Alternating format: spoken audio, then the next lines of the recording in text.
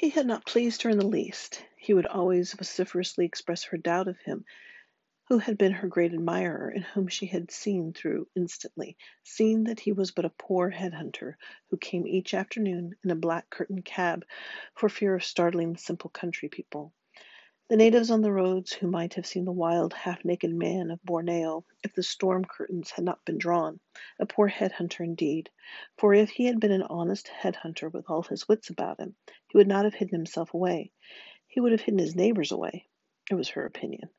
Nothing had outraged her sense of the fitness of things so much as this, that a head-hunter should be in the same house with her, that he should exalt himself above all other head-hunters, that he should walk among the stuffed reindeer, and memories of Eskimos and memories of Egypt, that he should think himself a sphinx, that he should sit relaxed by my mother's curtained bedside all afternoon and half the night when honest men were sleeping, talking of subjects which certainly would have passed over Miss Mackintosh's head, such as cherubim, many-faced angels with plumes of gold and fishes' fins, Charon on his great ferry boat crossing the dark river Styx, with passengers who were the souls of the dead, the ghost of Cheops, St. Simon the Stylite, and what he had thought of this lower world, Daniel encompassed by sleeping lions, the Appian Way, and houses of the dead, St. Augustine in the city of God, all those things which, strictly speaking, were nobody's business. What should a head-hunter know of Georgian architecture, of Spode chinaware, of Delft, of silver urns, of golden teapots, of things which should have passed his understanding? He talked too much of the dead, and had no feelings at all, apparently, for the living, or only the most corrupt feelings. And thus this head-hunter's passion for a higher intellectual knowledge had seemed to her always, if she might say so, a bit too personal, he drawing all things into himself as if he ate them and yet could not digest them. He could not digest the golden steeples and streets of gold, the rippling towers. He had better never have molested her, that old head-hunter, for she would have taken care of him, quite simply, giving him a blow with her black umbrella, for he had never frightened her. Perchance meeting him in a hallway distant from where he should have been prowling, distant even from his usual haunts, distant from her usual haunts, she had not been afraid or startled by that terrifying visage, merely turning up her poor broken nose with sharp disdain as he looked at her, or lifting her eyeglasses so that she should not see him, so that she should blot him out, not losing self-control an instant. Not even when he asked her if he might borrow one of her shirts, or if she would thread a needle for him. Not even when he said, growing more personal, that he would like to close his eyes and touch her head with his fingers, dreaming that hers was the most beautiful head he had seen in creation, that hers was a head outdistancing all others, and one which should go far, that she had a greater imagination than anyone who lived. She knew these men, how soon their flattery would die, even at one blow, and she was not afraid, ready to put him in his place, even if he was an Australian bushman, his hair curled like a bush, someone who, for all she knew, and as she would always say, might have been the graveyard of his own brother or sister, or father and mother, someone who perhaps had killed little children and cooked them and eaten them to gain their strength, someone who, as a matter of fact, could she have brought herself to inquire, might have told her where her brother was, for her own dear brother had disappeared among these gaping cannibals quite some time ago. Her own dear brother had gone out as a primitive Christian bishop from Iowa to convert the heathen of the Easter Islands, and had never returned. Yet certainly had not intended to be so successful in his efforts that they should be converted utterly, that headhunters should sit in faded drawing-rooms painted with centaurs and should languish in an atmosphere of the civilized corruption, splitting silken hairs and cultivating refined appetites, and engaging in these various refinements. This Australian bushman, the sculptor of anemic cherubim out of barnacles, which had already sculpted themselves and needed not his help, should have stayed in the bush, working to save other souls, to increase the Christian mission as best he could, and if he had failed, that failure had been best. He should never have come to enjoy the luxury of a rich invalid's house, which was like heaven in his eyes, the rugs muffling all sounds as he walked on moss and wet leaf mould, as if he walked among the tombs. Dreaming among her satin pillows, my mother gave him the names and addresses of beautiful Roman ladies who would entertain him with lavish grandeur, though she forgot to say that they were the ladies mentioned by Plutarch, and the Rome they lived in was 6 feet under the Rome he should visit, for all their dining rooms and their divans were submerged. She asked him to look up her chauffeur, She asked the headhunter to leave her calling card on the tombs of certain old Bostonians who were sleeping in the Protestant graveyard where Keats and Shelley slept, and who, after only 1 week in Rome, had died of the marsh fever. She gave him the names of dead cardinals to whom he should bear her greetings, the names of popes no one else had ever heard of, popes not mentioned in any papal history, though theirs had been the longest papacies in golden ages. She told him that the best hotel would be the Quirinale, but that if he should not be admitted there, then he should try the Pantheon. Miss Mackintosh had no patience with such pale pretences of life, at least not while she lived, and she was living now, and she could never be influenced by that which was not, and perhaps had never been. This cloying atmosphere of perfume, like ashes of roses, wet and cold, the dark, spacious interiors filled with mummery and flummery and junk, could not but offend a natural outdoor woman, Miss Mackintosh, who saw no merit in wealth, but only the untold virtues of poverty, of deprivation. She scolded the headhunter long years after he had gone. For herself she asked nothing, knowing that it would be impossible to improve her own affairs. There was to be a great change in the affairs of men, however. She was profoundly, cheerfully convinced that things could not go on forever drifting as they had gone, that these illusions and self-deceptions and errant luxuries must all be stripped away, and the past buried like a bad dream no one had ever dreamed and no one remembered. There would be no servants, neither real nor imaginary, none of these imaginary coach painters and piano tuners and glass blowers, such as my mother dreamed of every Saturday morning. There would be no lamp bearers. All this trumpery and frumpery and junk, all these prized possessions, should come to nothing, should be swept into the sea where they belonged, and the waves should wash them away even as the canker eats the rose, as gold and silver rust.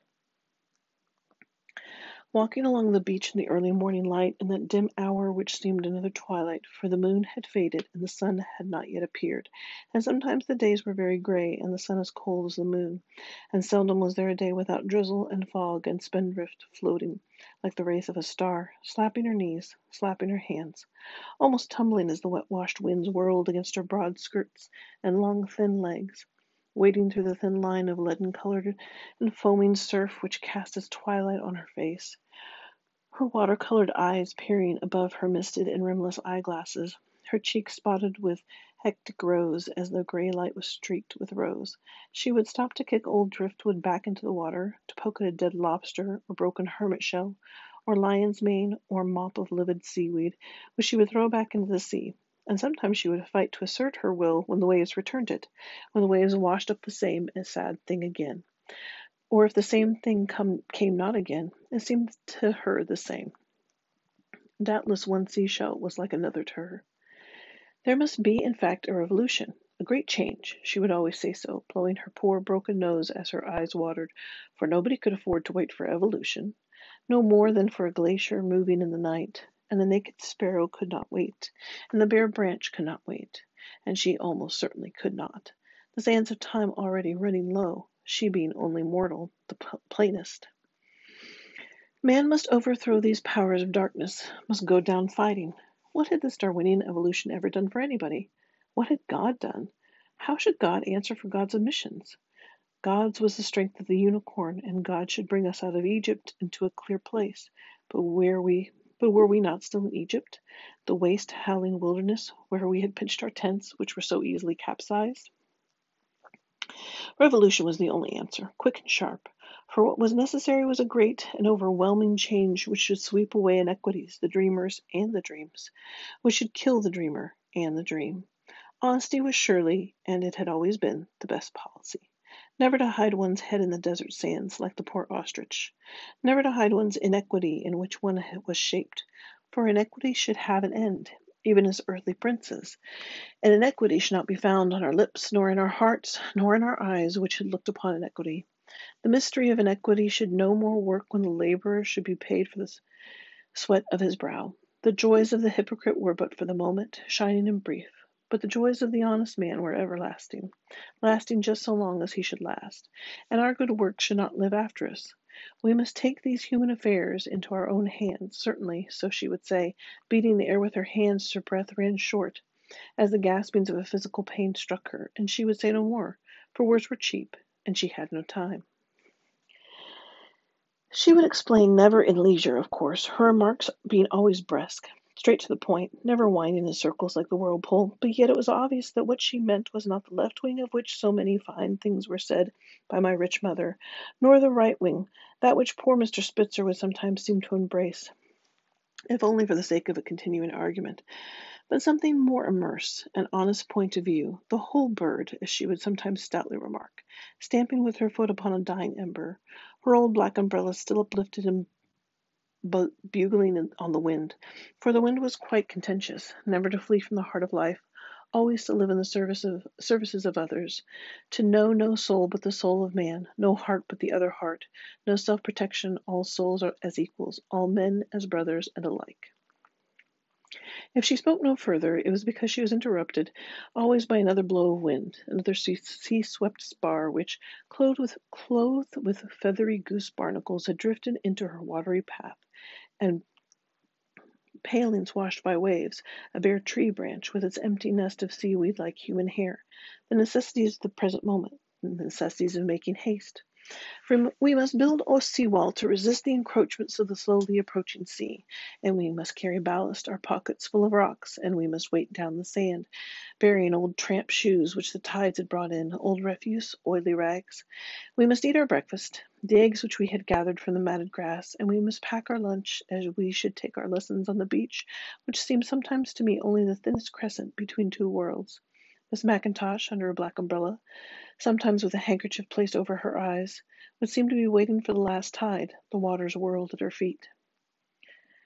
Why, then, had she fled, leaving no way she could be traced, no forwarding address but the cold September sea, dark and roaring with darkness, or gray as an asphalt pavement spotted by golden lights, by great moons?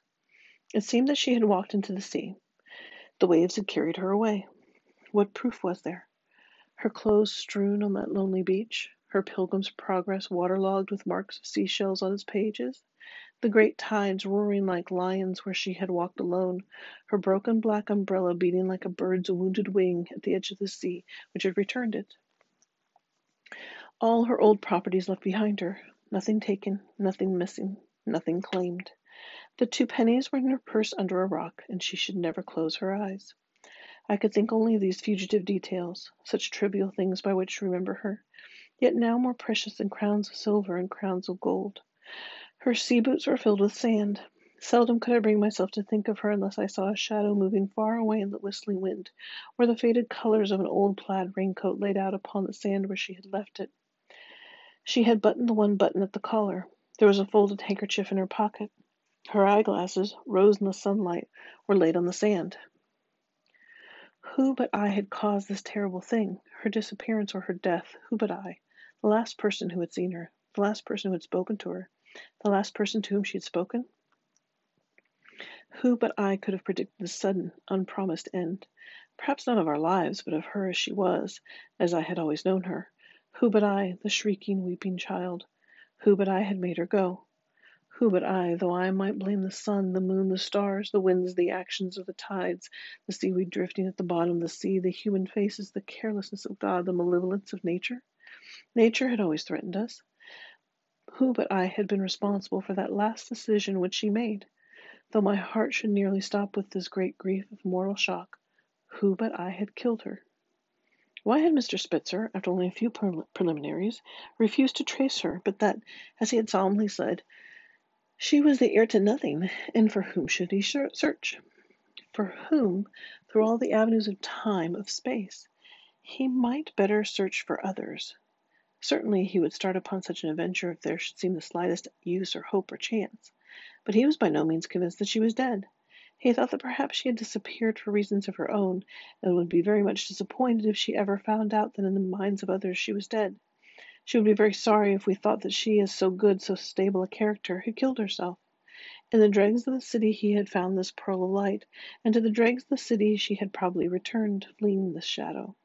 Her body was never found upon the shore, and without the dead body there could be no proof of death in a legal sense.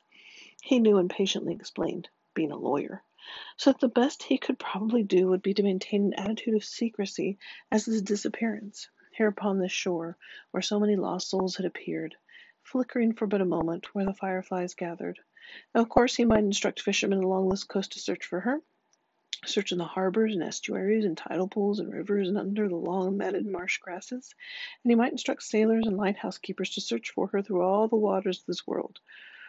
Or he would send out a darkened boat to search where the dolphins rode, or even a lamplighter. But who would know her when he saw her, and who remembered her as she was?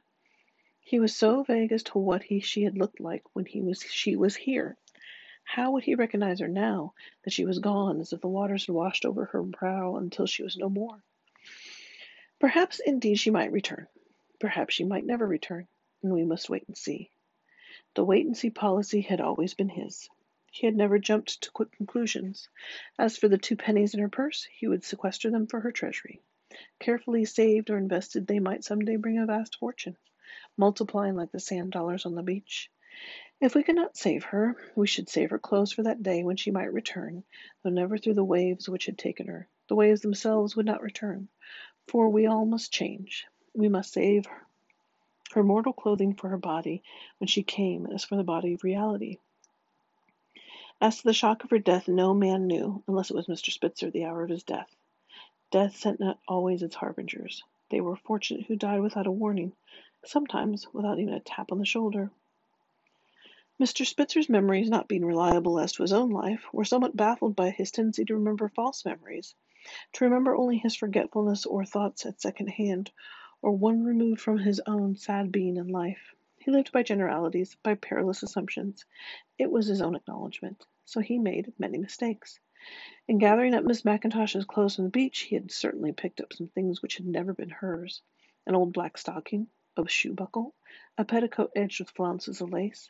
He had no eyes for these chaotic details, these phantasmagoric events passing at the dim margin of his consciousness, or even unnoticed by him. Frankly, he had never noticed precisely what Miss Mackintosh wore.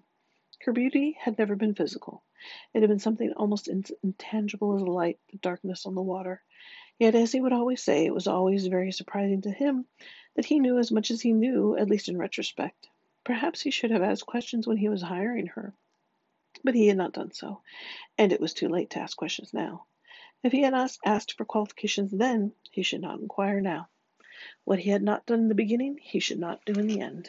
He had thought, quite simply, that she would make a good nursemaid, providing a much-needed contrast to this environment of phantoms and of shades, of suicidal persons, some only dreaming that they were dead, some only dreaming that they lived, that she would stand out as a stout-hearted, practical woman who could never be fooled by the vagaries of others, including his own vagaries, which had certainly fooled him.